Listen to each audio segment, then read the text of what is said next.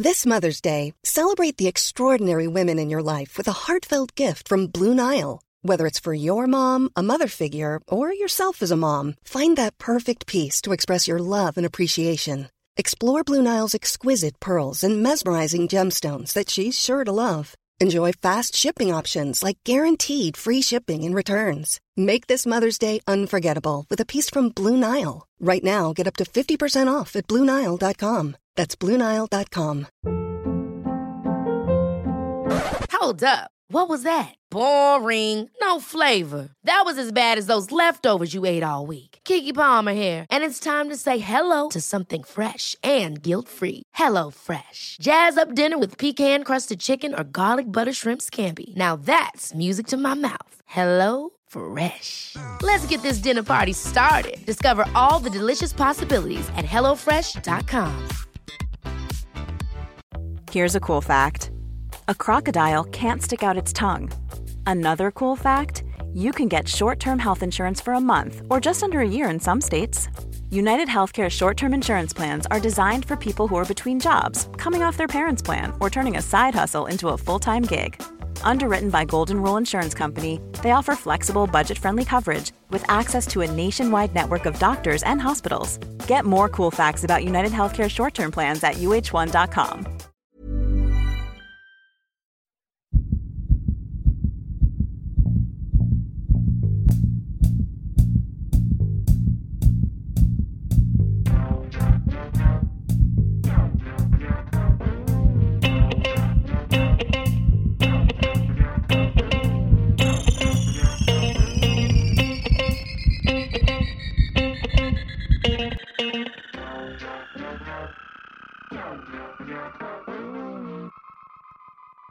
Welcome everybody to another episode of Dr. Matt, Dr. Mike's Medical Podcast. Today we're talking about the digestion of macronutrients.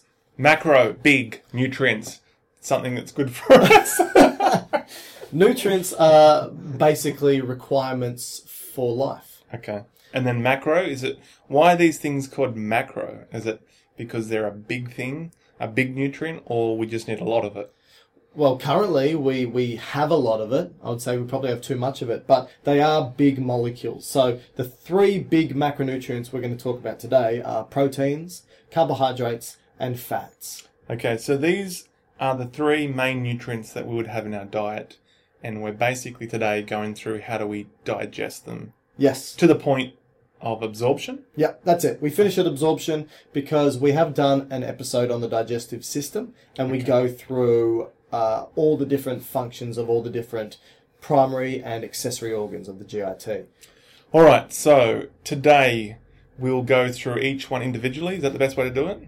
Well, yeah, we'll go through each individual protein, fat, carb, and we'll begin at the mouth and we'll finish at its site of absorption. Okay. And then we'll go to the next macronutrient and then we'll summarize with an example. A meal. Yeah. What's your favourite meal?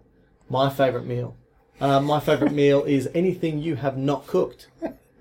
All right, so I think the example that we're going to do is a hamburger with chips and a milkshake. Makes no difference, but sure. No, I just want to make sure all the macronutrients are in there. And more. Okay, and so let's start with probably the most abundant of the three, which is carbohydrate. Okay, firstly, I want to ask you, what are carbs? I think the name is basically how it's described. So carbon, hydrogen, oxygen. Yep. Is that right? Yeah, that's right. So it's just a repeating unit of that, isn't it? Yep. So I always get this mixed up. So is it CH2O as the monomer? As glucose, you mean? No, just as a carbohydrate. It's just a repeating unit of carbon, glucose, hydrogen, two hydrogen, and oxygen. Is that right? If you look at the central portion of the chain, then yes. Okay. But it's basically just carbons, hydrogens, and oxygens. Okay, all right. But I guess my point was there's always double hydrogen in these molecules. Well, only to the other two, right? The middle part of the chain. Maybe I wouldn't say that. All right, okay. I would just say carbons, hydrogens, and oxygens because you can have things happening to the end of the group, like double bonds to oxygen, for example. All right. So carbohydrates are water soluble. Yes. Okay. They're the major source in our diet for calories. Would you agree? Yes. And a calorie, 1 calorie is the energy required to increase the temperature by a degree, isn't that right? The temperature of what? Water? Yes. A kilogram of water by 1 degree is 1 calorie. Is 1 calorie. Okay. So you've actually got calorie with a small c and calorie with a big C. Calorie with a small c is the one that physicists use for energy. Okay. Calorie with a big C is basically what we refer to as kilojoules. It's a kilocalorie, right? And so kilojoule, yeah. which we traditionally use in Australia and the UK, yeah, and calorie more so in the States. Okay, so it's usually 4 times a kilojoule, right, to a calorie. Is yeah, that was right? it 4.2 or something? Okay. Yeah. Oh, anyway, it's energy. Energy to be able to do that. Yeah. Okay. Now the most abundant type of carbohydrates, at least in its simplistic form, is glucose, and that's most important in the body to produce energy, ATP. Is that Yeah. So fair? you'd say that carbohydrate itself is a polymer. So it's made up of many individual subunits. Now obviously it's made up of atoms, but we don't look at it as though the individual atoms, because when we take a big long carbohydrate molecule, the polymer, the aim isn't to break it up into the individual atoms, it's to break it up into its simplest micronutrient, which ultimately will be glucose. But it could also be galactose and fructose. Okay. But that's a good point. So those two turn into glucose anyway. So let's get to that in a second, and that's how we nutritionally take in carbohydrates in our diet. Okay, so 40 to 60% of calories in our diet, this is probably a Western diet, is based on carbohydrates. Wow. Okay. As we've said, the main use is for calories, yes? Yes, that's right, for energy. Okay, all right. So when we look at nutrition, the way that we take in carbohydrates are, one, in the most complex form, which we call complex carbohydrates. Yep. And these would be considered like starch. Yes. The most abundant types of starch is amylose and amylopectin. So, do we know what the difference is between amylose and amylopectin? It's just their branch, and amylose is a kind of a linear structure of just glucose, a big long chain. Yep. Whereas amylopectin is branched. That's right. And so it needs slightly different hydrolysis or breaking down compared to just splitting each individual glucose off. Now this is, when we look at starch is the main way that humans take in multiple repeating forms of glucose. And like you said, amylose, amylopectin. But you can have carbohydrates in the form of plant carbohydrates, which are called cellulose. Okay, so these are the things we can't digest. Yes. So and you can have it as meat carbohydrates, which is glycogen. Oh, okay. So that's, glycogen is a polysaccharide.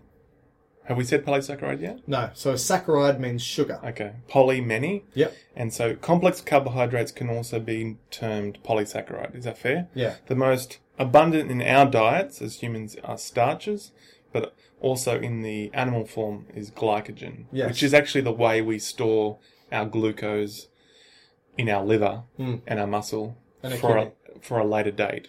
This is a bit separate to what we're doing now. Yeah, the way I like to think about it is that if we were to just look at the average, ingestion of starch, we take starch in, it's made up of repeating subunits of glucose. We break these repeating subunits down to individual glucose, and then we either use it to make energy or we store that glucose again in our muscles, kidneys or liver in the form of glycogen, which is simply clicking those glucose molecules back together. But because we store it in our muscles, that's also the animal storage of glucose. Okay. Is glycogen. All right. And cellulose, that's just what cows deal with. We don't actually have the enzymes to break them down. But that cellulose is the most abundant carbohydrate on the planet. Correct. But so you could eat this. So this piece of paper is cellulose. So I could eat that. It wouldn't be very good for me because I can't break it down. That's right. But a cow or a goat or a sheep could. Yeah, so your goat would definitely eat that. And that's not because of the goat doing it. It's the bacteria that's doing it for the goat, I believe. I was under the impression that they also had the enzyme available to break the alpha-1,4 bond. I thought and listeners correct us here. You can email us. Or, Maybe we're both right. because you look at, say, herbivores, which are mostly absorbing or eating cellulose, but also termites, which are like eating your house down. They eat the cellulose, but my understanding they have the bacteria in their intestinal tract or like their stomach, like for cows. That's a big vat of bacteria that kind of ferments it and it then liberates the glucose that way. But we could be wrong. I'm not. The other thing is the most other abundant polysaccharide in our diet is fibre. Oh, yeah. And this is essentially undigestible, and that means it becomes bulk, and it's important for like a laxative effect. Pushes that fecal material through. So it's very important to have this in your diet, otherwise you get blocked up. With water, though. Otherwise, you can eat it and still get blocked up. Okay, because it's too dry and... Do the experiment. Take some Metamucil, put a whole bunch of it into a cup with little water. It becomes solid as a rock. Put it in a cup with a lot of water, it becomes a jelly-like substance. Think about which one you like to pass through. Okay. So if you're going to eat a lot of indigestible carbohydrates, drink a lot of water with it. This is the problem that old people have, and they become constipated. Right. They love their fibre, but they forget to do their water. Oh, right. Yeah. Good point. So just to clarify or reiterate, the polysaccharides or the complex carbohydrates for us are essentially starches, which we get in like bread, cereals, certain vegetables like potato, and dietary fibre. Yep. Then we go into what we call a disaccharide. These are important because these are 2 repeating units. Yes. Instead of complex repeating units, these have just got 2 sugars stuck together. All right, perfect. Yeah. And that's why we have di. And what are the 2 main disaccharides? Well, I thought there was 3. Well, there are, but okay. What are the 3? All right, sucrose. Yep. Lactose. Yep. And maltose. Yes. Is that right? That's right. And then we want to go down to the simple form. But, okay, so what is lactose? Oh, okay, what's it made up of? Yeah. We'll start with sucrose. This is sugars. probably one of the most abundant carbohydrates in Western diet. Yeah. In the Western world. You would find this in table sugar. So you put this in your coffee today. A sachet of sucrose into your coffee. So this is a glucose and a fructose joined together. Okay. Okay. Happy with that? Yep. Move into lactose, which is the most abundant diet in infants. Okay. So from the mother's breast milk. So milk sugar. Or from powdered milk, like, what's it called? Formula. There we go. So that's lactose. Or cow milk. Okay, or cow milk. So this is made up... Or goat milk. Okay. Or camel milk. You could keep going. Cat milk. Sheep. Rat. Oh. Like The Simpsons. So it's glucose and galactose for lactose. Glucose and galactose. So creates lactose. Lactose is made up of glucose and galactose. Yep. And then finally you got maltose, which I think is just a breakage of the polysaccharide, which is just 2 glucose joined what about together. fructose and galactose together? That's sucrose, which we've No. Fructose and galactose? Yes. Not sure. Nothing. It's not possible to create a disaccharide with those 2. Okay, brilliant. Just thought that was and then interesting. finally we move on to our monosaccharides, which is important because we need to get to this form for absorption. Okay, so this is what we've got to break everything down to. The 3 monosaccharides are glucose, fructose, and galactose. Yeah. Okay? That's right. Happy with that? Yep. And the main one we want is glucose. And you should probably just be aware that fructose and galactose will ultimately turn into glucose. In the liver. And there's going to be organs and structures that will use them individually for energy, like sperm, for example, like fructose. That's all they want. But ultimately, we want it to turn into glucose. Okay. All right. So now we've set the scene. We're now taking a bite of some bread. Yeah? Okay. Some carbs. So now we've got to figure out how we go from a complex into the mono. All right. So you start with your food in your mouth. Hopefully. So it goes in there and we chomp it up with your teeth. Now, if we were Matt, this process would last 2 seconds. If we were me, it would last significantly longer and the oral phase of digestion would be relatively significant. Around about 30 seconds. Okay. Between 10 to 30 seconds is the oral phase, should be. And that's going to include 2 forms of digestion. Mechanical and chemical. So mechanical is chewing. Yep. And chemical is saliva. That's right. Okay. Well, the chemical is the enzymes within saliva. All right. Yeah. So for this case, we've just got starch. We put it into your mouth. You've chewed it up into smaller bits, and your saliva adds the liquid portion to make it more mushy. Yeah. And it's hanging around in your mouth for 30 seconds. Now, let's just go with starch only. Mm-hmm. What's happening there digestion-wise? So what's the enzyme? Okay, so like you said, So your teeth can't break the starch into single glucose molecules on their own? No, it can't break the molecular bonds. Okay, so we need need molecular scissors that we call enzymes. Okay, so what's the one important for carbohydrates here? So it's called amylase. That breaks down carbs. Now, you've got 3 major salivary glands within the oral cavity and some minor scattered salivary glands. The 3 major are the parotid, the paired parotid. Which means what? Near the ear. Good. They're the biggest one. The sublingual. Under. Tongue. Yep. Submandibular. Under. Jaw. Mandible. Right, so these are the 3 major, and like I said, the others are scattered. So if you have a look at them, they all produce saliva. Saliva, like Matt said, predominantly water, fluid stuff. It helps mush up that food and protect the oral cavity while you're breaking all this stuff down. But they also... And it's also... Oh, yeah, go on. Or at least the parotid gland produces a good chunk of that amylase. Now, you're going to have the submandibular and sublingual salivary glands, and what you're going to find is that the submandibular produces small amounts of amylase, the parotid produces large amounts of amylase, and the sublingual doesn't really produce much amylase at all. So does that mean the 3 salivary glands produce... Different things. Is that right? Different concentrations or types of mucin, which Amazing. Turns into mucus, so the viscosity of the mucus is different. Also the other things that aren't involved in digestion, like antimicrobial agents and so forth, antibodies, lysozymes and stuff. all that type of stuff. So if you have a look, parotid salivary glands release 30% of the saliva. They are big. They are big. Submandibular release 65%. That's right? interesting. Isn't it? Yeah, and the sublingual 15%. But you said in this case the parotid produces more amylase? Correct. Okay. Yeah. All right, so what does amylase do? So amylase are molecular scissors that break what we call the alpha 1 to 4 glycosidic bonds between the monosaccharide molecules that are linked together.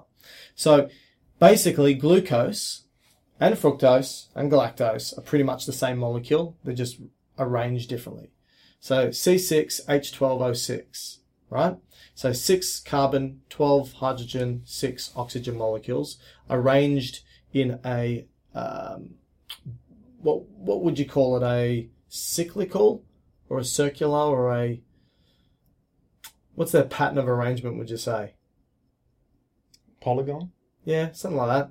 So anyway, they're arranged in that fashion, and the first carbon binds to the 4th carbon repeatedly throughout these molecules. And so basically what the amylase does is it snips those bonds up. So for the starch, the potato that you just eaten, essentially you're starting to slowly chop the molecule up, and you might be liberating single glucose molecules? Yeah, you'd be liberating some single glucose molecules, but because it's so long, you're pretty much chopping it relatively at random, wherever's available, the alpha 1 to 4 bonds.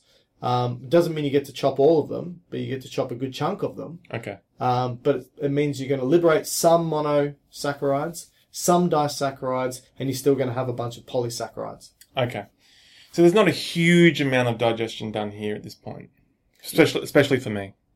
Yeah, not a huge amount, but there is some breakdown. I mean, people used to say that the breakdown of carbohydrates in the oral cavity was insignificant to what happens in the intestines. Yeah. But some studies have shown that if you take somebody that chews and allows for this digestion to happen in the mouth over 30 seconds and compare it to somebody who just swallows the food whole. Like me. Like you eat like a duck, I eat like a human being, that it actually alters your blood glucose levels. Right. So there is some significant digestion happening, at least for carbohydrates, in the oral cavity. I think this is especially significant in 2 populations. One in children, who probably take a lot longer to eat their food, and food just slops around their mouth and goes in and out multiple times. Yep. And they've got a lot of saliva in their food. Yeah. You got a 2-year-old, you probably can The sympathise saliva is everywhere. Okay. And the other population, which is interesting, is in more a pathology state, which we'll come across this a number of times in today, is shouldn't say students. Maybe. People with cystic fibrosis. Oh, yeah. And these are people who have essentially many things going wrong, like in the lungs, but for today, the pancreas. And so they're not able to produce, or at least secrete, the enzymes into the intestines. And so... Because of calcium channel problems, right? Oh, sorry, chloride channel problems. Yeah, so they might be instructed to hold the food there longer in their mouth to improve that digestion of carbohydrates. Okay. And there's also people who have things like xerostomia, right? Where they don't secrete any fluid from the salivary glands, and the mouth becomes very dry and damaged and hard to oral digestion. Okay. All right, so that's the mouth done? That's the mouth. We then swallow. Okay. The food moves into the esophagus. Nothing happens there apart from transport. Yep. So the esophagus, no absorption, no chemical digestion. You could probably argue there's a bit of mechanical digestion because of the role of peristalsis. You know, you got a little bit of segmentation of food moving down through the esophagus. But basically, it will deposit this busted up food bolus into the stomach. And the stomach is not just a pit for digestion. It is a dynamic organ that will jackknife in upon itself because it has multiple muscle layers. In addition to the 2 that all the rest of the GIT has, it has one more muscle layer called an oblique muscle, and this allows for food to be thrown around in the stomach. So this is how the stomach mechanically digests. But let's have a chat about whether there's any chemical digestion of these carbohydrates in the stomach. Well, my understanding was that if the enzyme has locked onto its substrate, so it's already active, the amylase from the saliva can be still active in your stomach. Yeah. But any other amylase that's not active with its substrate, it will be deactivated by the pH of the stomach. Gotcha. Okay. So in addition to inactivation or continuing what's happened from the mouth, is there any release of sugar-breaking molecules here? Any amylase? Not that I'm aware of. Sucrase, lactase, anything like that coming out from the stomach? I don't believe so, but I could be wrong. Look, we're going to say, generally speaking, no. But I'm sure you'll find a publication that says, yeah, there's some cells that release a little bit of this stuff. Is it clinically relevant? Probably not. Yeah. So we're just going to say the stomach doesn't play a significant role in carbohydrate digestion. Yeah. So what it will do is over time, it'll slowly squirt. Now, obviously, it's going to be mixed up with acid and fluid and a whole bunch of other stuff in there. And it will slowly, and this is now termed chyme, and it will slowly squirt this chyme into the first part of the small intestines called the duodenum. And so now what we've got is some polysaccharides, some disaccharides, some monosaccharides squirted in to the duodenum, first part of the small intestines. This is the C-shaped structure, which has an opening called the ampulla of Vater, which for the pancreas allows for some pancreas to secrete stuff into, and also for the gallbladder and liver to secrete stuff into, right? Mm-hmm. So there's 2 tubes coming together at the duodenum, at the pretty much the middle of the C shape. What's happening now that we've got carbs entering the duodenum? Yeah, so we've got now a bulk amount of food, not really food. Chyme, all right. So this is just mushed up stuff. Yeah. But we're still in the context of starch. We're basically still in starch. So mostly polysaccharides with some di and monosaccharides there. And so you need to squirt a whole lot more amylase into this bulk chyme to do some more breaking down before you can get to the point of the absorption. And this is small intestine. So if you're are you saying that the intestines did the intestines create the amylase, or does the amylase come from somewhere else to be squirted in? Yeah, so for the amylase, it comes from the pancreas. So it's called pancreatic amylase. All right. Okay. So pancreatic amylase, as we're going to talk about shortly, gets squirted in with other enzymes, right? Yeah, and we'll come back to that as a whole collective once we do that final recap with the hamburger. So what stimulates the pancreatic amylase to be squirted into the duodenum? I would imagine just the presence of chyme. The presence of chyme, absolutely. So a couple of things actually stimulate it, right? So as these substances move through, there are cells in the duodenum called enteroendocrine cells. Yeah. So entero meaning... Intestines? Endocrine meaning... Producing hormones? Yeah. So basically, these cells get stimulated by a whole bunch of stuff. So they really don't care if it's carbs coming through, proteins coming through, or fats coming through. They get stimulated by these subunits. They also get stimulated by acid coming in from the chyme. Also get stimulated by acetylcholine as well. Okay. So a whole bunch of stuff stimulates them. Would you also have a parasympathetic neural response from just the process of eating? My assumption would be, because you're going to have, cephalic phases, so the brain phase of eating, thinking about food, the oral phase and the gastric phase, all these play an important parasympathetic stimulatory role, which probably sends efferents out from the brain to stimulate motor response to these neuroendocrine cells to release the relevant hormones. Maybe. And the pancreas, I'd say. So basically, these neuroendocrine cells release two important hormones that everyone should know. We'll talk about them now, but they're going to be released when we talk about the other macronutrients as well, right? These two hormones are cholecystokinin and secretin. So secretin's important for this context. Cholecystokinin is more important for fats. Well, cholecystokinin is important in this context too, because cholecystokinin stimulates the release of the pancreatic juices. So does it? I thought it was purely just gallbladder. No. So CCK is named after what it does with the gallbladder. Yeah. So you're right, really important for fat digestion because cholecystokinin literally means contraction of the gallbladder. Gallbladder kinetics. Yep. So movement of the gallbladder. So it tells the gallbladder to contract, which squirts out bile. We'll talk about that later. That's for fats, like Matt said. But CCK, because it's a hormone, travels in the bloodstream to the pancreas. Specifically, a group of cells called acinar cells or acinar cells. These cells produce all the enzymes that we need to break down carbs, fats, and proteins. But in this case, we're just thinking about the carbs. So CCK stimulates acinar cells to release amylase into the pancreatic duct, which squirts it into the duodenum. Okay. Right? So with this big mushy mix of potato, we're just focusing on potato now. All you've had is potato. Oh, I thought we were eating bread. No, only potato. Okay. This big mushy mass of chyme potato is now being thrown all this pancreatic amylase. That's right, because of CCK. And now the amylase is just basically breaking those chained amylose and amylopectin into its individual, probably disaccharide. Yeah, so it could be sucrose, it could be lactose, it could be maltose, or it could even be the monosaccharides, glucose, galactose, and fructose. Okay. So, it's getting down to a disaccharide level. Okay.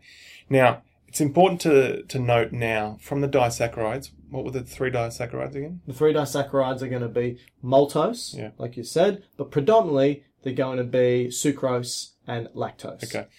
So the way that these three are digested aren't from the enzyme from the pancreas, rather they're on the intestinal wall. And how would you describe the intestinal wall in the small intestines, at least? Well, so they're called brush border. So it's like having a comb lining the wall of your intestines. This furry little comb. And why is that? Why would that be important? So a couple of reasons. It's got a whole bunch of microvilli and villi, which are little fingertip-like projections, or even fingertips upon fingertip-like projections, which increase the surface area. For two reasons. It increases the surface area, so more stuff can touch the walls for absorption, but also increases the amount of stuff that can be secreted out of the glands within the brush border cells. Okay. All right. So this is important. These brush borders, these hairs on hairs. So are they all throughout the small intestines, or are they only are we still in the duodenum? Yeah, we're definitely in the duodenum, but I'm not sure how far along this projects. Yeah, as you move through the small intestine. Let's just say generically. Do you want me to tell you the answer? Oh, you know it. Okay, sorry. So as we move through the small intestines, you find that the brush border cells start to diminish, and by the time we get to the ileum, they're nearly absent. Okay, all right. So with these brush borders, they produce a disaccharide enzyme. Okay. So you said you got lactose. Yeah. Sucrose. Yeah. And maltose. Yeah. These brush borders produce the enzymes for each. So we Okay. have lactase, All right. sucrase, and maltase. So if it ends in A's, it's an enzyme. Yes. Okay. So the last part of digestion has to come from these cells. 4 carbs. 4 carbs. All right. Okay? So if you don't have these enzymes, you won't be breaking the disaccharide into the monosaccharide, therefore you won't have any absorption. Okay. Now, because we said that, and I know this is going back and we hate doing this, but remember we said that the enteroendocrine cells release 2 hormones, CCK and secretin. Do you want to just very quickly say what secretin does, and then we can forget about it? Sure. So secretin, all it does is go to the pancreas, similar to CCK, and tells interlobular cells of the pancreas to release bicarbonate. Which is what? It's a base, and that gets squirted into the duodenum, and that just neutralizes the incoming acid. And so I think that's just important for completion's sake. Not necessarily for digestion, but for completion's sake. Which, in a anatomical importance, that the duct that secretes a lot of the bicarbonate is the accessory duct, which is higher than the main pancreatic duct. Oh, so it's not the same duct. Which is close. I mean, there probably is bicarbonate with that as well. But it's higher, closer to the stomach. All right. And so hopefully the neutralization of the stomach acid has already taken place, or already taken place, as it hits the main pancreatic duct spot. Gotcha, so it doesn't damage anything. So once the enzymes come in, because the enzymes from the pancreas probably prefer to be in a more of a basic or neutral state than in an acid state. Yeah, that's fair enough. Okay? Yeah. So, the take-home point here, because we're almost done with the carbohydrates, is to get the last part of digestion for absorption, you need to get the disaccharide broken into its monosaccharide. Yeah. So you need to get down to the glucose, fructose, and galactose level. All right. And the enzymes that do the last bit of breaking down are from the brush borders, which are the lactase, sucrase and maltase. Now, there's some important clinical points here. All right. As we know with lactose is the most abundant sugar for infants because the diets for infants is usually milk-based. So lactose is the most abundant sugar in milk. So most children in the world, most infants in the world will be having high amounts of lactose. Yep. And so they don't need amylase along the way. They just need the brush borders to break it down. Yep. Okay? Now, as we get older, adults, there's a number of adults, populations in the world that have problems producing enough lactase in their brush borders. Like Asian populations, African American populations that particularly struggle with doing this. So they can develop a condition called lactose intolerance. Yes. Which basically means you're not breaking the lactose into glucose, galactase, to be able to absorb. That therefore it remains in your intestines and you can't absorb it. So what happens to it? Well, it remains as bulk within the intestines because it's not getting pulled in to the cells of the intestines and ultimately into the blood. It's staying in the hollow lumen of the gut. And anytime you have a high concentration of stuff on one side of a membrane compared to another, water likes to move towards that high concentration. And so it pulls water into the hollow lumen of the gut, which is called osmotic diarrhea, and comes out the other end.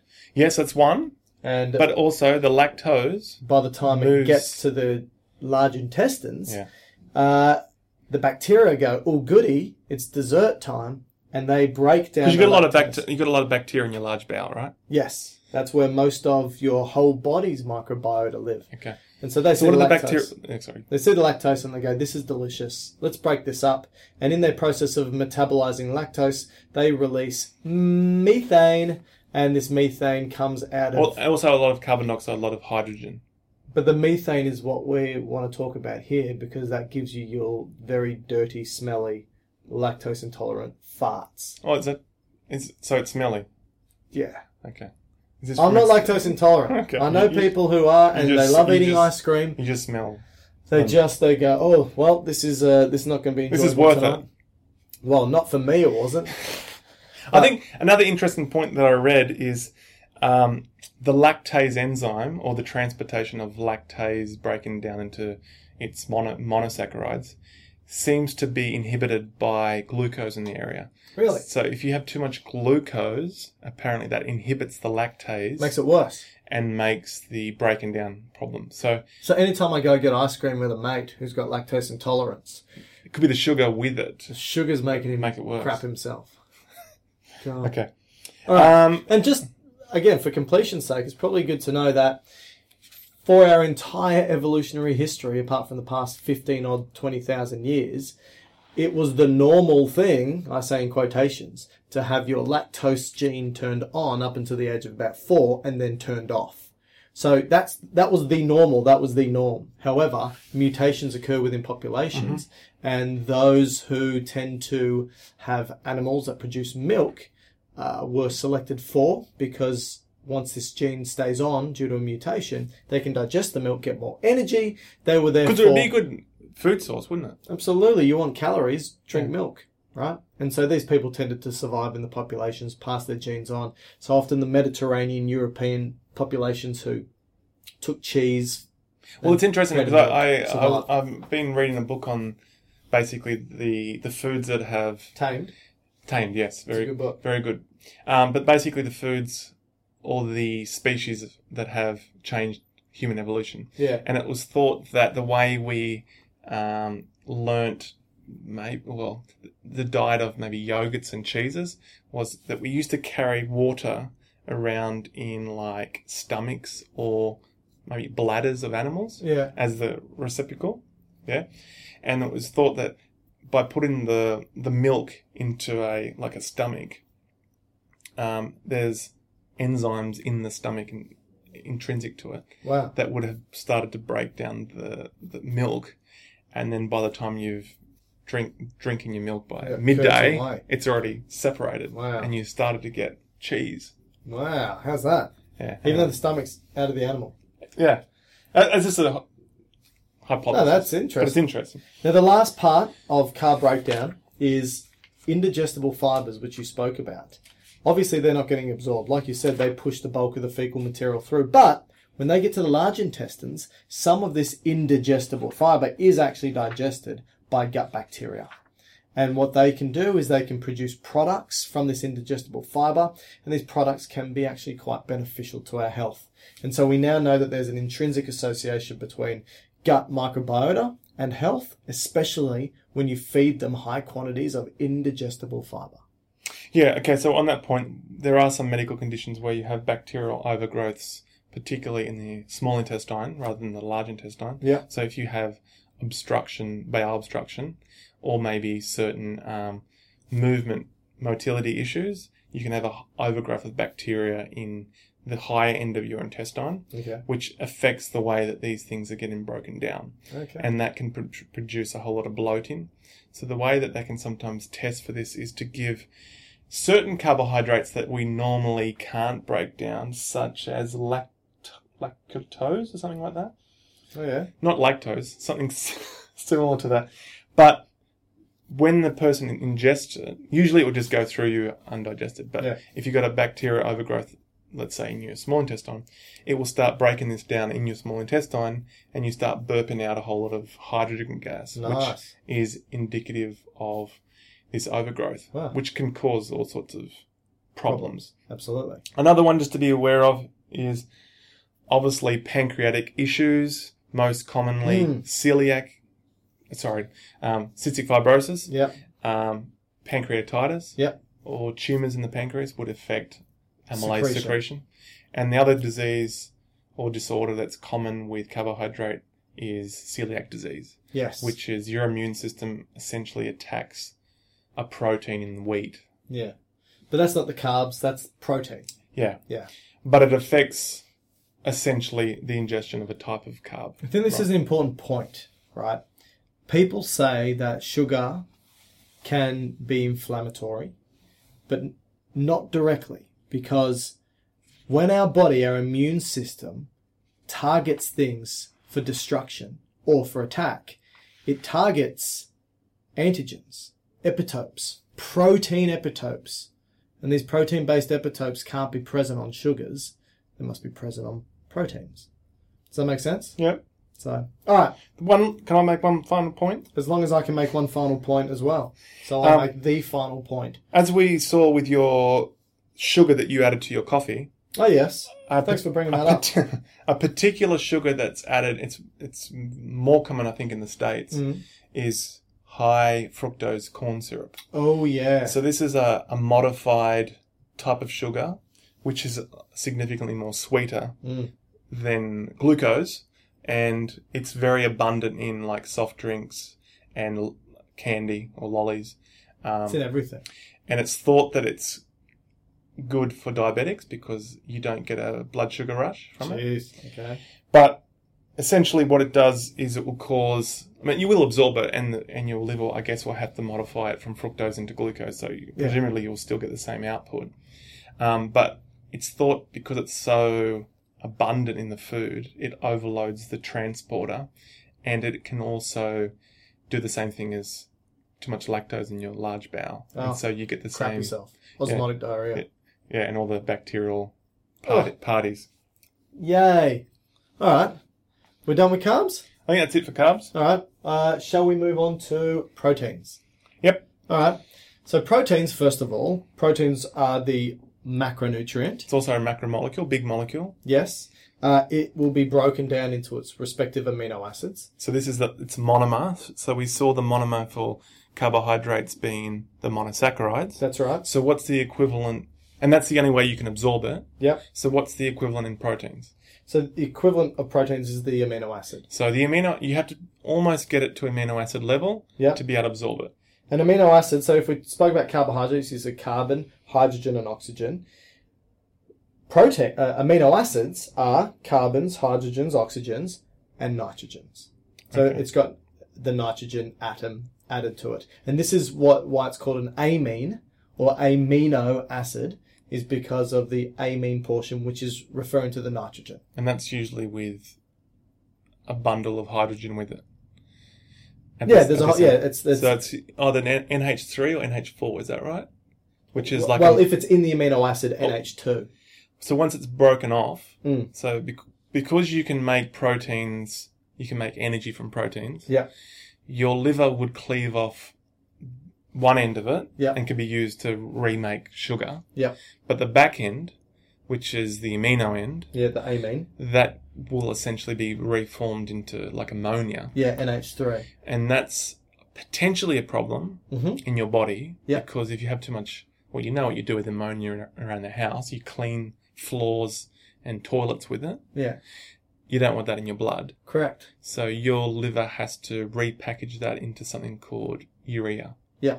For a safe excretion through your kidneys. Or uric acid. Yeah. Which is important to know because patients with kidney problems, their urea levels will increase. Yeah. Or their blood urea nitrogen levels. And that's a problem because it will become toxic. Yeah, that's right. Yeah, absolutely. And so that's just a side point, but it's important to know because it's probably, out of the three macronutrients, it's probably got the most consideration with its excretion. Yes. Whereas the other ones can be repackaged relatively easy into another sugar. This has to have a consideration on what you're going to do with that amino end. Yeah, we don't actually store excess amino acids. We excrete them. Yep. So we either take proteins in and use it as building blocks for the body, right? Or we break it down and excrete it. Now, this is different to fats, readily storable, carbs, readily storable. Yep. When we look at the protein, so obviously, let's just break down a protein to a polypeptide to an amino acid. Can I just make one final point? Yeah. Which is just finally, if you do have, you don't want to have excessive amounts of protein in your diet because you'll be putting strain on the kidney and liver to excrete them. And B, patients with kidney issues, you probably have to be, or they have to be probably mindful that you have to limit your protein intake. Yes. Because of the potential of not being able to excrete urea and creatinine, which is going to cause maybe a toxic effect to the body. Yep. So protein reduction you might see in patients with kidney issues. Yep. Okay. So if we look at protein, so protein is a three-dimensional molecule, right? So it's this folded chain of amino acids. Now, if we were to take this chain of amino acids as a linear molecule... So if you're going to do it like a necklace of pearls... Yep. So each pearl is a different amino acid. Yeah, by a string, which is their connection, their bond. And so if you just put it out in a big long line of the string pearl, yeah, what Is that a 2D structure? That's a polypeptide. Okay. Now, if you fold it in a big clump, let's say in the palm of your hand, that's a 3D. Yes. Okay. And that is going to be the tertiary structure, and that's the protein itself. Okay. And if you were to break up the polypeptide into the individual amino acids, there's about 20 amino acids. Types, yeah. And the way I like to think about amino acids is that, like I said, they're made up of carbon, hydrogen, oxygen, and nitrogen. On one end, like Matt said, there's the amine group, which is the nitrogen with 2 hydrogen. On the other end, there's the carboxyl group, which is a carbon with a double bond to oxygen and an OH group. And then in the middle is going to be what we call the characteristic group. This is what makes the amino acid have its particular personality. So some amino acids can be basic or acidic, or some can be positively charged or negatively charged. Some can be hydrophobic or hydrophilic. And these are the personalities of the amino acids. Okay. And so this is important because when you click a chain of amino acids together to make a polypeptide, it's these characteristics of the individual amino acids that allow for the polypeptide chain to what looks like randomly fold into the three-dimensional structure, because things that are hydrophobic want to move away from the water, things that are hydrophilic want to go towards it, things that are basic want to go to things that are acidic, and things that are positively charged want to go to things that are negatively charged but move away from other things that are positively charged, and then bang, it's folded into a three-dimensional structure. Brilliant. All right, so we've now eaten a delicious... One final point I'll make. Okay. You've said this 4 times, so I don't know how many final points you can make. The abundance of proteins in their arrangement is a lot more than the carbohydrates, where we saw the carbohydrates can only produce the 3 macro molecules. Yes. Sorry, the monomer. Okay. Whereas proteins have 20 different types, which you said with the amino acids. Yeah, about 20 different amino acids. Finally, in our diet... Second finally, from that final point. In our diet, we have amino acids that we call essential. Yes. And amino acids are considered non-essential. So there's 20 in total. There's, I think, 13 that your liver can make or resynthesize. But there's 7 that you need from your diet. Yes. So this is... Which are which?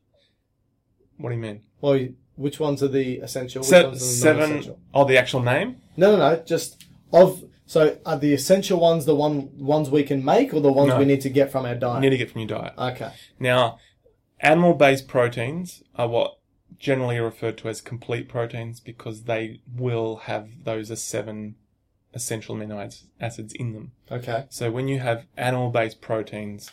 You're getting everything you need. That's right. Whereas plant-based, so if you, let's say, vegan, it could be more difficult to get those 7 to be a complete. Well, you're a veggie. Are you mindful of this? Does this alter the way you eat your proteins? No, not really.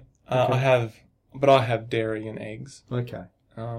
But saying that, you can combine. Now, there is the possibility that rice will have all 7 in it, so it can be considered a complete. But many traditional cultures that have high amounts of plant-based foods will combine 2 plant-based products together in their diet. So, for instance, putting the rice with beans or pulses will give you that completeness. Okay. Does that make sense? Sort of. I mean, if the rice already has it complete. Yeah, I'm not sure. It's debatable. Some literatures will say it's not. You still need additional, and some say it will have everything you need. All right, let's break these proteins down. In the mouth, so let's just say we're eating some meat as an example, right? Okay. So in the mouth, we have spoken about the saliva, we've spoken about the amylase. Are there any... So firstly, what's the enzyme that breaks down proteins? What's that called? We said amylase breaks down starches. Collectively, they're known as proteases. Okay, makes sense. But then you can break those into specifics, like there's some called pepsin. Okay. Trypsin. Okay. Chymotrypsin, I think. Forget the last one. And peptidases. Yeah. Anyway. Carboxypeptidases? That's it. So, any in the mouth? Are there any proteases of any sort in the... I think it's similar to the stomach. Not that I know of, but there's probably... What do you mean similar to the stomach? Like, the stomach has heaps of but remember when you said amylases for the stomach, it's not... generally considered, but there is always a minute amount. So we're going to say no. I'm going to say no. Okay, so no proteases in the mouth. So am I wrong?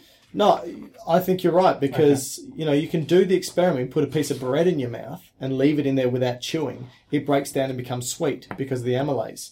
You can't do that really with proteins. You put a bit of steak in your mouth, it's just going to sit there, right? Stay steak in your mouth. So, chew. You need to mechanically digest this steak up because it's going to contain collagen and a whole bunch of other proteins. And then you swallow it. Again, the conduit is the esophagus, brings it down to the stomach, and now we're at the primary site of protein digestion. What do you reckon? Yes, the stomach. Yes. All right. Two things that's going to happen here for protein digestion. That pearl necklace in its 3D form, if you chuck it into acid, it kind of starts to denature it. So the pH change. So it unfolds it. Yes. It kind of wraps it into that linear. So it's just in a big long line now. Because the pH changes the characteristics of those amino acids, like we said.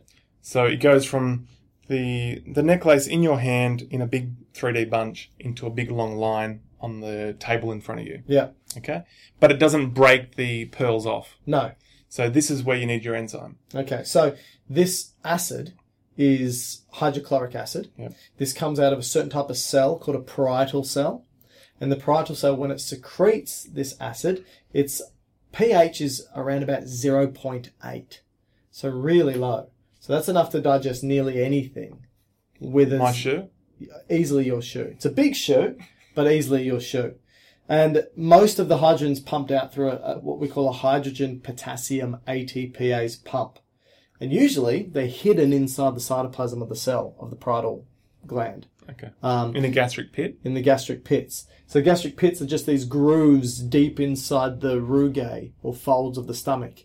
And the pumps, the hydrogen pumps, they need to pump the hydrogen out, are usually stuck inside the cell and are stimulated to come to the surface by things like gastrin, which is a hormone, and histamine, for example. So they stimulate the translocation of the pumps to the luminal surface of the parietal cell. Okay. So there's acid there now, and what about the... So hydrogen ion is released. Yeah.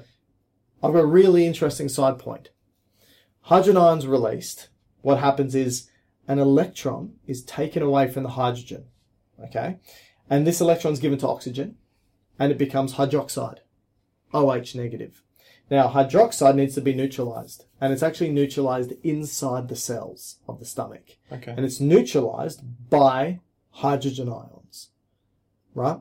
And when you have hydrogen ion neutralizing hydroxide ion, you end up forming bicarbonate ion, ultimately. And this bicarbonate ion gets thrown into your blood, your gastric venous blood. And what that means is during digestion, your venous blood of your GIT is alkalinic compared to your systemic blood supply. And it's called the alkaline tide. Yeah, that's cool. Interesting, Yeah, isn't it? yeah. And that's probably also why if you have conditions... Does that then go to your... Liver. Pancreas to help with its bicarbonate? Good question. I don't know. It would make sense, kind of, wouldn't I it? would assume the pancreas Does it itself? produces its own, synthesizes its own within the cell. But with the pH point, if you have excessive amounts of vomiting, what are you losing a lot of? Hydrogen ions. And so if you have excessive vomiting, you may develop something called metabolic alkalosis. Okay. And if you have excessive amounts of diarrhea, Yeah. what are you losing a lot of? Bicarbonate? Yeah, so you can get metabolic acidosis. Wow. So these would be important when you're looking after patients with one or the other. Yeah. I guess if you've got vomiting and diarrhea, it would cancel each other out. Yeah, but if you got one or the other. dehydrated Yeah. and need some electrolytes, methinks. All right, so The parietal cells produce acid. Okay. That's the take-home message here. Okay, and so where's the enzyme coming from then? All right, so the enzyme comes from another group of cells which sit at the base of this pit called chief cells. So they're the chief. So in actual fact, if you look at this gastric pit, right at the bottom of the pit is going to be the chief cells. Okay. And a little bit higher on the pit is going to be the parietal cells. Okay. And the reason why is because the chief cells release these proteases called pepsinogen. Which means? So if you have a word in biology that ends in OGEN, it means stored and inactive. which means it needs to be activated. To generate. And the way you activate it is to chop off the OGEN. And that's what it becomes. Hydrochloric acid chops off the OGEN. And so now it's active? Now it's active and it's called? Pepsin. Pepsin. So pepsinogen, chop it off, pepsin. Okay, so now with the combination of the acid and that pearl necklace laid out on the table, yeah, the enzyme now can come and chop the pearls off one at a time. Yep, hydrolyzes the bonds between. So in actual fact, anytime you break down a macromolecule into a micromolecule or a macronutrient into a micronutrient, it's hydrolyzation. Yep. Water's released. Yep. Because you'll find that bond is going to be a hydrogen-based bond. Okay. All right. So you hydrolyze the amino acids, release water, but you also end up releasing the individual amino acids. And that's because of the pepsin. All right. So we're starting to break. In the stomach, are we breaking into amino acids or just bigger ones? Like it's bigger chunks? Both amino acids and some shorter polypeptides. Okay. Yep. All right. So you do this for a period of time, let's say a couple of hours. Yep. And then this meat, this steak that you've eaten. Yeah. Is now calm again, like we spoke about. So little bits of steak now exiting your stomach into your... Well, by the time it shouldn't be effectively recognizable as little bits of steak. It should be a liquid. Okay. All right. Squirted into the duodenum, just like the carbs were. Okay. And the same process. Stimulates the enteroendocrine cells to release CCK and secretin, which go to the pancreas to tell the pancreas acinar cells to release the pancreatic juices, which we said were amylase and this time protease. And that gets squirted in through the pancreatic duct into the duodenum, and the proteases, which are a number of different proteases, will hopefully break down the rest of the protein. But here's an important point. The proteases that are released from the pancreas are not in their active form either. So they're all ogens. Yep. So they weren't in their active form in the stomach, and they weren't released in their active form in the pancreas. There's a theme here. Why aren't the enzymes that break down proteins in their active form when released? I'd imagine that cells are made of proteins. Yeah, everything's made up of proteins. So if they were active in the cells that release them, those cells would be destroyed and degraded. Okay. This is actually what happens with pancreatitis, is that if the duct is blocked due to a gallstone, for example, all these pancreatic juices accumulate within the duct and within the cells, and they activate themselves. Okay, so what stops the stomach eating itself? There is a bicarbonate, a mucosal layer of the stomach filled with bicarbonate that creates basically a wall that stops the acid from digesting itself. And the other thing is that when the pepsin comes out of the chief cells, or pepsinogen, it's activated by the hydrochloric acid only once it hits the lumen of the stomach. Okay. So once it's out of the gastric pits, it's now activated, but not in the gastric pits. Okay. But there are circumstances where you lose that barrier. Yep. And then you will eat your stomach. So there's two that I can think of. So you will eat holes in your stomach, which are called gastric ulcers. So you can either have it because you produce too much acid, or you can have it because you don't produce enough bicarbonate. Okay, why would you do that? Okay, so which one do you want to start with? Go with either. Okay, bicarbonate, it means that you're not producing the appropriate membrane or mucous membrane with bicarbonate, often because of an overuse of non-steroidal anti-inflammatory drugs. Okay, so that stops the production of prostaglandins, which is important for... Yeah, especially COX-1 inhibition. Which is important for protection. But also the most common cause of stomach ulcers is by bacteria, right? Yeah, so Helicobacter pylori, which often tend to, I might be getting this wrong, but it often tends to love living at the fundus of the stomach. And this is an area that have huge amounts of chief cells and parietal cells. And it leads to an overabundance of hydrochloric acid being released. Oh. And so this overabundance of HCl, it could be at the cardiac root. It's either at one end or the other. I thought it eroded the mucosal layer rather than produced too much acid. It does both. Okay. It does both. So in actual fact, it reduces the amount of mucus being made, but pumps up the proton pumps and produces too much acid. And together that erodes through the layers of the GIT. Okay. Yeah. All right. So keep going. Okay, so now we're squirting into the small intestines, and we said that the proteases are inactive from the pancreas. Once they get into the small intestine, the duodenum, they are activated, and they're activated by some cells that are there. Yep. Enterokinases. Enterokinases, that's right. And they're sitting basically dispersed between the enteroendocrine cells. And so that one of the first primary reactions is to cause trypsinogen, that's into right. trypsin. Correct. And then I believe there's like a cascade of trypsin that then activates all the others. Correct. And so you got your chymotrypsinogen. Yep. And you got your procarboxypeptidase.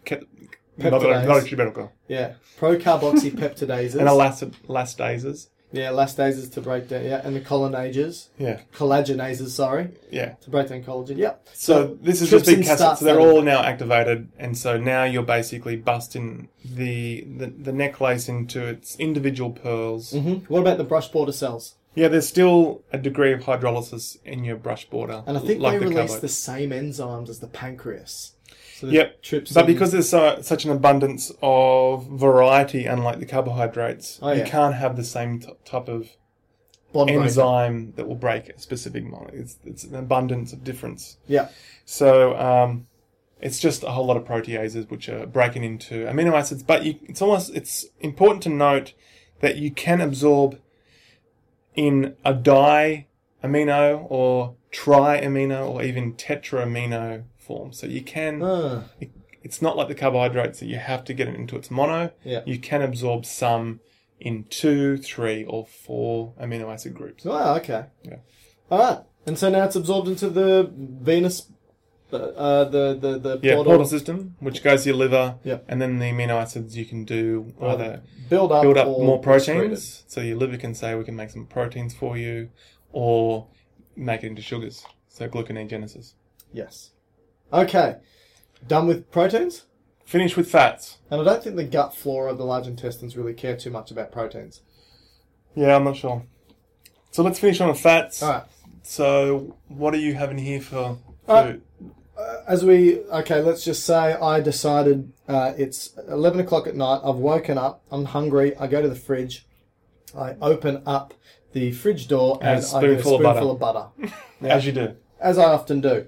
Because as they say, a spoonful of butter helps the medicine go down. So as that butter's in my oral cavity, there are some... And is the medicine you're taking a statin? Well, it needs to be. So in the oral cavity, there are some lipases. Not a significant amount, but there are lipases called lingual lipases, and they're released. Remember the 3 major glands, parotid, sublingual, submandibular? So the sublingual is what releases the lipases. And so this is actually quite important because this lingual lipase is what we call an alkaline lingual lipase. An acidic lingual lipase. It only gets activated in a pH less than 4. Now in the oral cavity, the pH isn't less than 4. And so you don't actually, even though you release the lingual lipase from the sublingual salivary gland, it doesn't actually break down the fats in your mouth. But once it gets down to the stomach, the acid activates the lingual lipases to break down fats in the stomach. Okay. Can I just add a couple of points before we continue on? Go for it. Because it's just important. Unlike the other two were water-soluble. Fats aren't water-soluble. Ah, good point. So the way you transport these in through your gut into your blood is going to be different. Okay. We'll get to that later on. Right. But it's just important that... Remember the other two, we've basically broken down into monomers to absorb.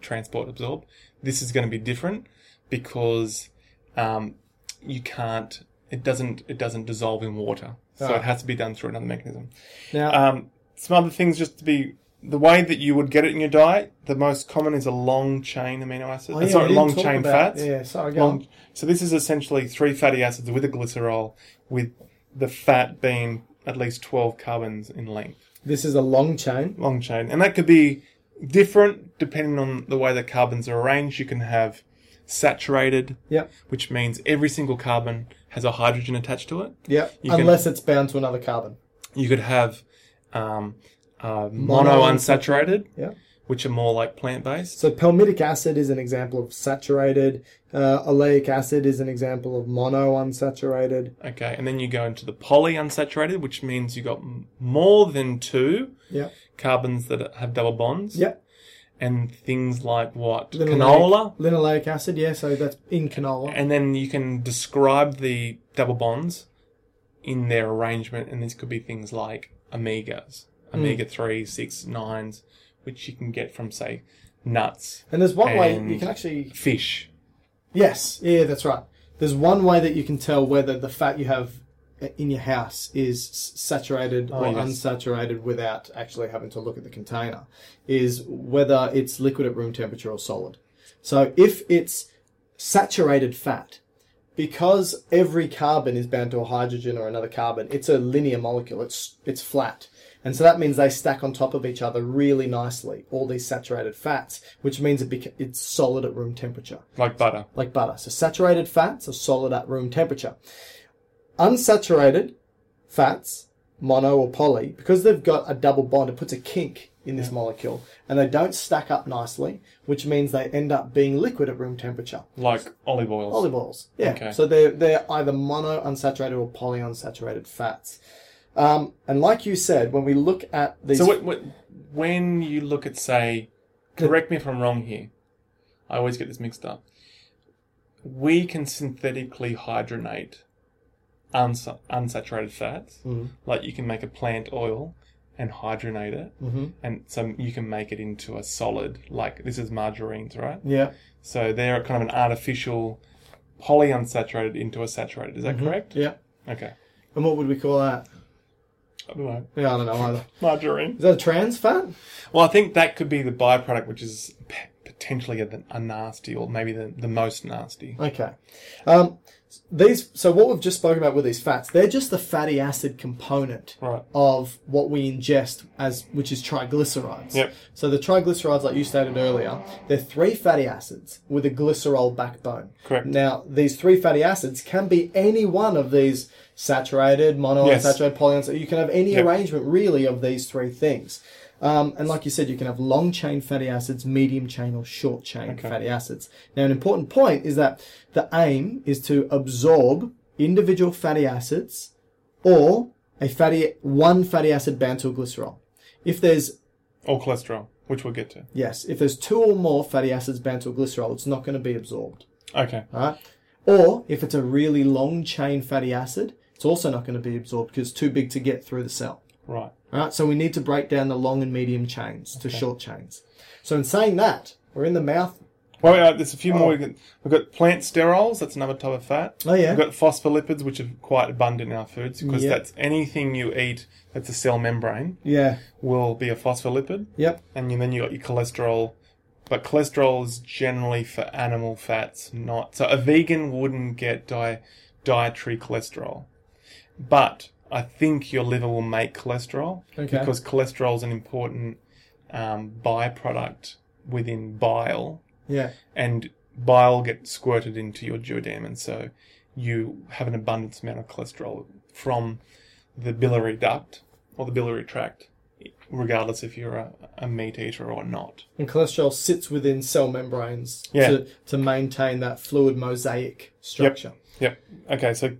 Done the mouth. All right. Moving down. I haven't done the mouth yet. I thought you'd done your lip. No. So I said there's lingual lipase.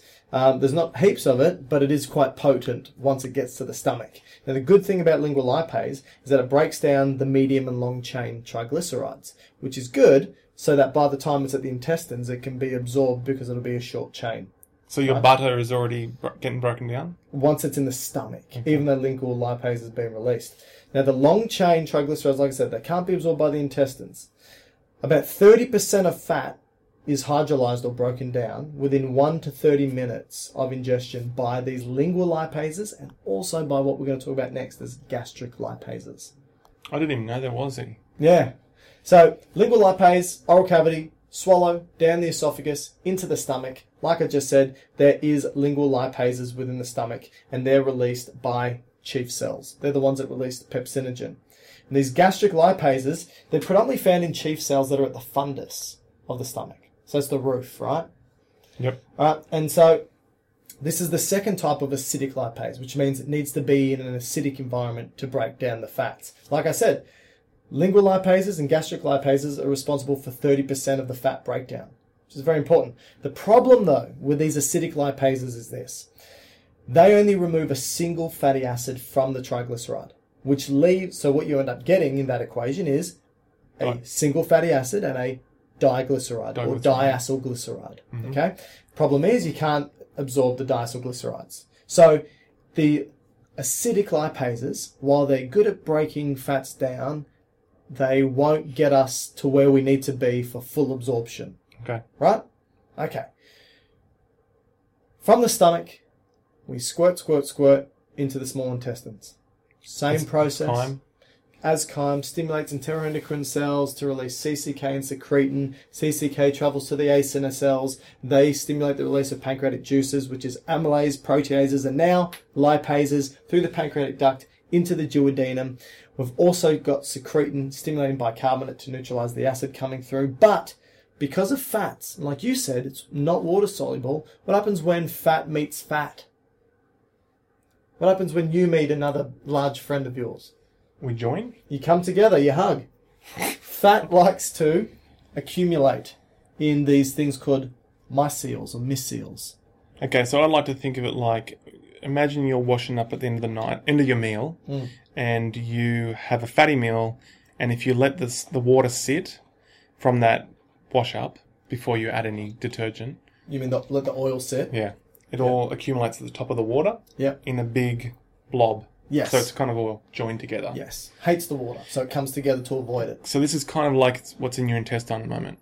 That's right. So you need to bust it up into little droplets or disperse and emulsify. Emulsify is the key term. And so... Do the lipases do this? It's going to be very hard for them to do it because so much of the bulk of that fat is protected in the middle. My analogy is this, right? This is what I use for my students.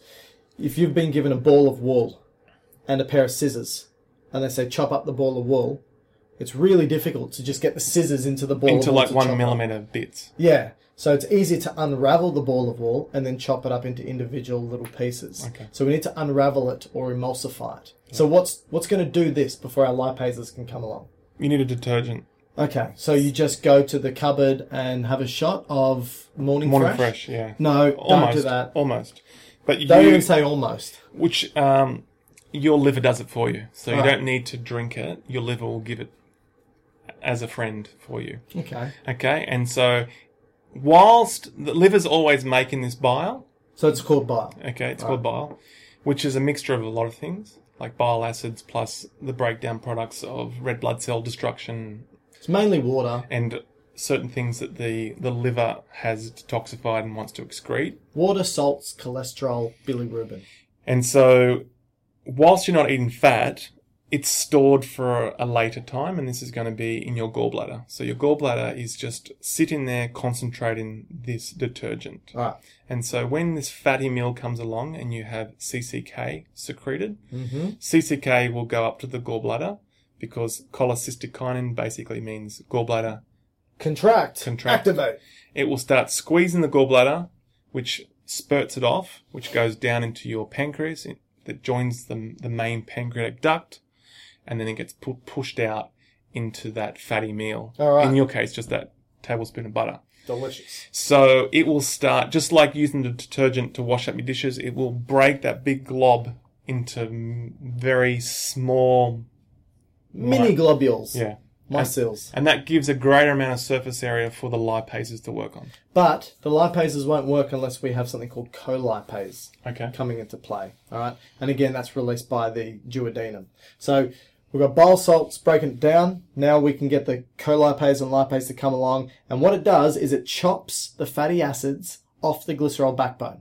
This is what the pancreatic lipases do. And what it does is it will chop off 2 fatty acids of the 3. Okay. So what we are left with are 3 fatty acids and a monoglyceride. Okay. And there's also cholesterol there as well. Totally. Cholesterol's basically been untouched throughout this whole process. Okay. Now, as the free fatty acids and monoglycerides and cholesterol are moving through the small intestines, it's different to what we've spoken about with the carbs and proteins. They were absorbed by the small intestines into the portal system to go to the liver. Mm-hmm. Here, what you're going to find is that the microvilli and villi of the small intestines have these little lymphatic structures throughout them called lacteals. And they actually absorb monoglycerides, fatty acids, and cholesterol into the lymphatic system. Okay, in that form, or does your cells have to repackage them first? Correct. So, once it goes from the lumen of the small intestines into the enterocytes, so the cells of the small intestines, they get repackaged up into triglycerides and cholesterol, and then they get thrown into the lymphatic system. As something called chylomicrons by the Golgi apparatus. Okay. Yep. So, unlike the carbohydrate and the proteins, they get transported across the cells, the enterocytes, into blood through transporters. Correct. Because they're water soluble. Mm-hmm. But because fats are fat soluble, they can kind of just slide through the membranes. Yeah. Slippery. Because they are fat and membranes are fat. Yeah. And they go into pH fat. They go into the cells of your intestines, particularly the smooth endoplasmic reticulum, which kind of repackages it with the help of the Golgi into chylomicrons, which then get secreted into your lacteals, your lymph, and that gets taken all the way. So it doesn't go to your liver at this point. No. It goes all the way up, kind of up into your neck, which then jumps into your venous system, which is now in your blood. Systemic. It's now in your blood. Yeah. And then eventually it'll probably get to your liver. Yeah, so basically the chylomicrons will drop off the fat, right? Okay. Will drop off the monoglycerides and fatty acids into your adipocytes. Yep. And then these empty chylomicrons with cholesterol will drop it back off to the liver. Great. All right. So that's all three. That's all three. And I think that's you don't want to do a final recap with your hamburger? I don't think so. Oh, I think we've I was done... looking forward to that. Okay, so this is Michael's recap. I take a bite of a hamburger that has the 3 macronutrients, proteins, fats, and carbs. In the mouth, carbs are broken down and fats begin to be broken down. So amylases, lipases in the Amylases, saliva? lipases in the saliva. No protein. No protein. Okay. Swallow it down the esophagus, the conduit into the stomach. In the stomach now. In the stomach, no carbs are broken down. So very limited. Proteins are broken down. Okay. Through pepsin and hydrochloric acid. Yeah. And the lingual lipases are now activated to be broken down, plus the gastric lipases are being activated to break down 30% of the fats. Which is your butter on the bun. Yep. And then that gets squirted as chyme into the duodenum, which stimulates enteroendocrine cells to release CCK and secretin. Both travel to the pancreas to release all the pancreatic juices, which are the amylases, proteases, and lipases. Plus the bile by the CCK, telling the gallbladder to contract. The bile with the lipases break down the fats. The amylases... Into the 3 form of a monoglyceride, free fatty acids, and cholesterol. Cholesterol was already there, so it wasn't broken down, but monoglycerides and free fatty acids. Which then gets repackaged into chylomicron, Yeah. lacteal body. Yeah. Amylase breaks down the rest of the carbs, and then the carbs as disaccharides get broken down by the brush border enzymes into the brush border cells, into the portal system, and goes to the liver. In its 3 monosaccharide form, being glucose, fructose, and galactose. Yep. And then the proteins, they're broken down into amino acids, either individual amino acids or di, tri, maybe quad, by the proteases, which were inactive when they're released by the pancreas, but then activated once in the duodenum. And then they further get broken down by the brush border enzymes and absorbed into the brush border cells, and then into the portal system that goes to the liver. And because you had a milkshake with it and you're lactose intolerant, the lactose from the milk isn't broken down, goes to your large bowel, your bacteria have a party, and you have to visit the toilet 2 hours later. Correct. Good ending. There's no better way to end food than in the toilet. Matthew, thanks, mate. Thank you, sir. See ya. Hey, it's Danny Pellegrino from Everything Iconic. Ready to upgrade your style game without blowing your budget? Check out Quince. They've got all the good stuff, shirts and polos, activewear, and fine leather goods, all at 50 to 80% less than other high-end brands. And the best part? They're all about safe, ethical, and responsible manufacturing. Get that luxury vibe without the luxury price tag. Hit up quince.com/upgrade for free shipping and 365-day returns on your next order. That's quince.com/upgrade. Hold up. What was that? Boring. No flavor. That was as bad as those leftovers you ate all week. Keke Palmer here, and it's time to say hello to something fresh and guilt-free. Hello Fresh. Jazz up dinner with pecan-crusted chicken or garlic butter shrimp scampi. Now that's music to my mouth. Hello Fresh. Let's get this dinner party started. Discover all the delicious possibilities at hellofresh.com. Even when we're on a budget, we still deserve nice things. Quince is a place to scoop up stunning high-end goods for 50 to 80% less than similar brands.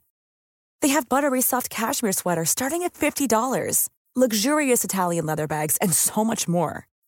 Plus, Quince only works with factories that use safe, ethical, and responsible manufacturing. Get the high-end goods you'll love without the high price tag with Quince. Go to quince.com/style for free shipping and 365-day returns.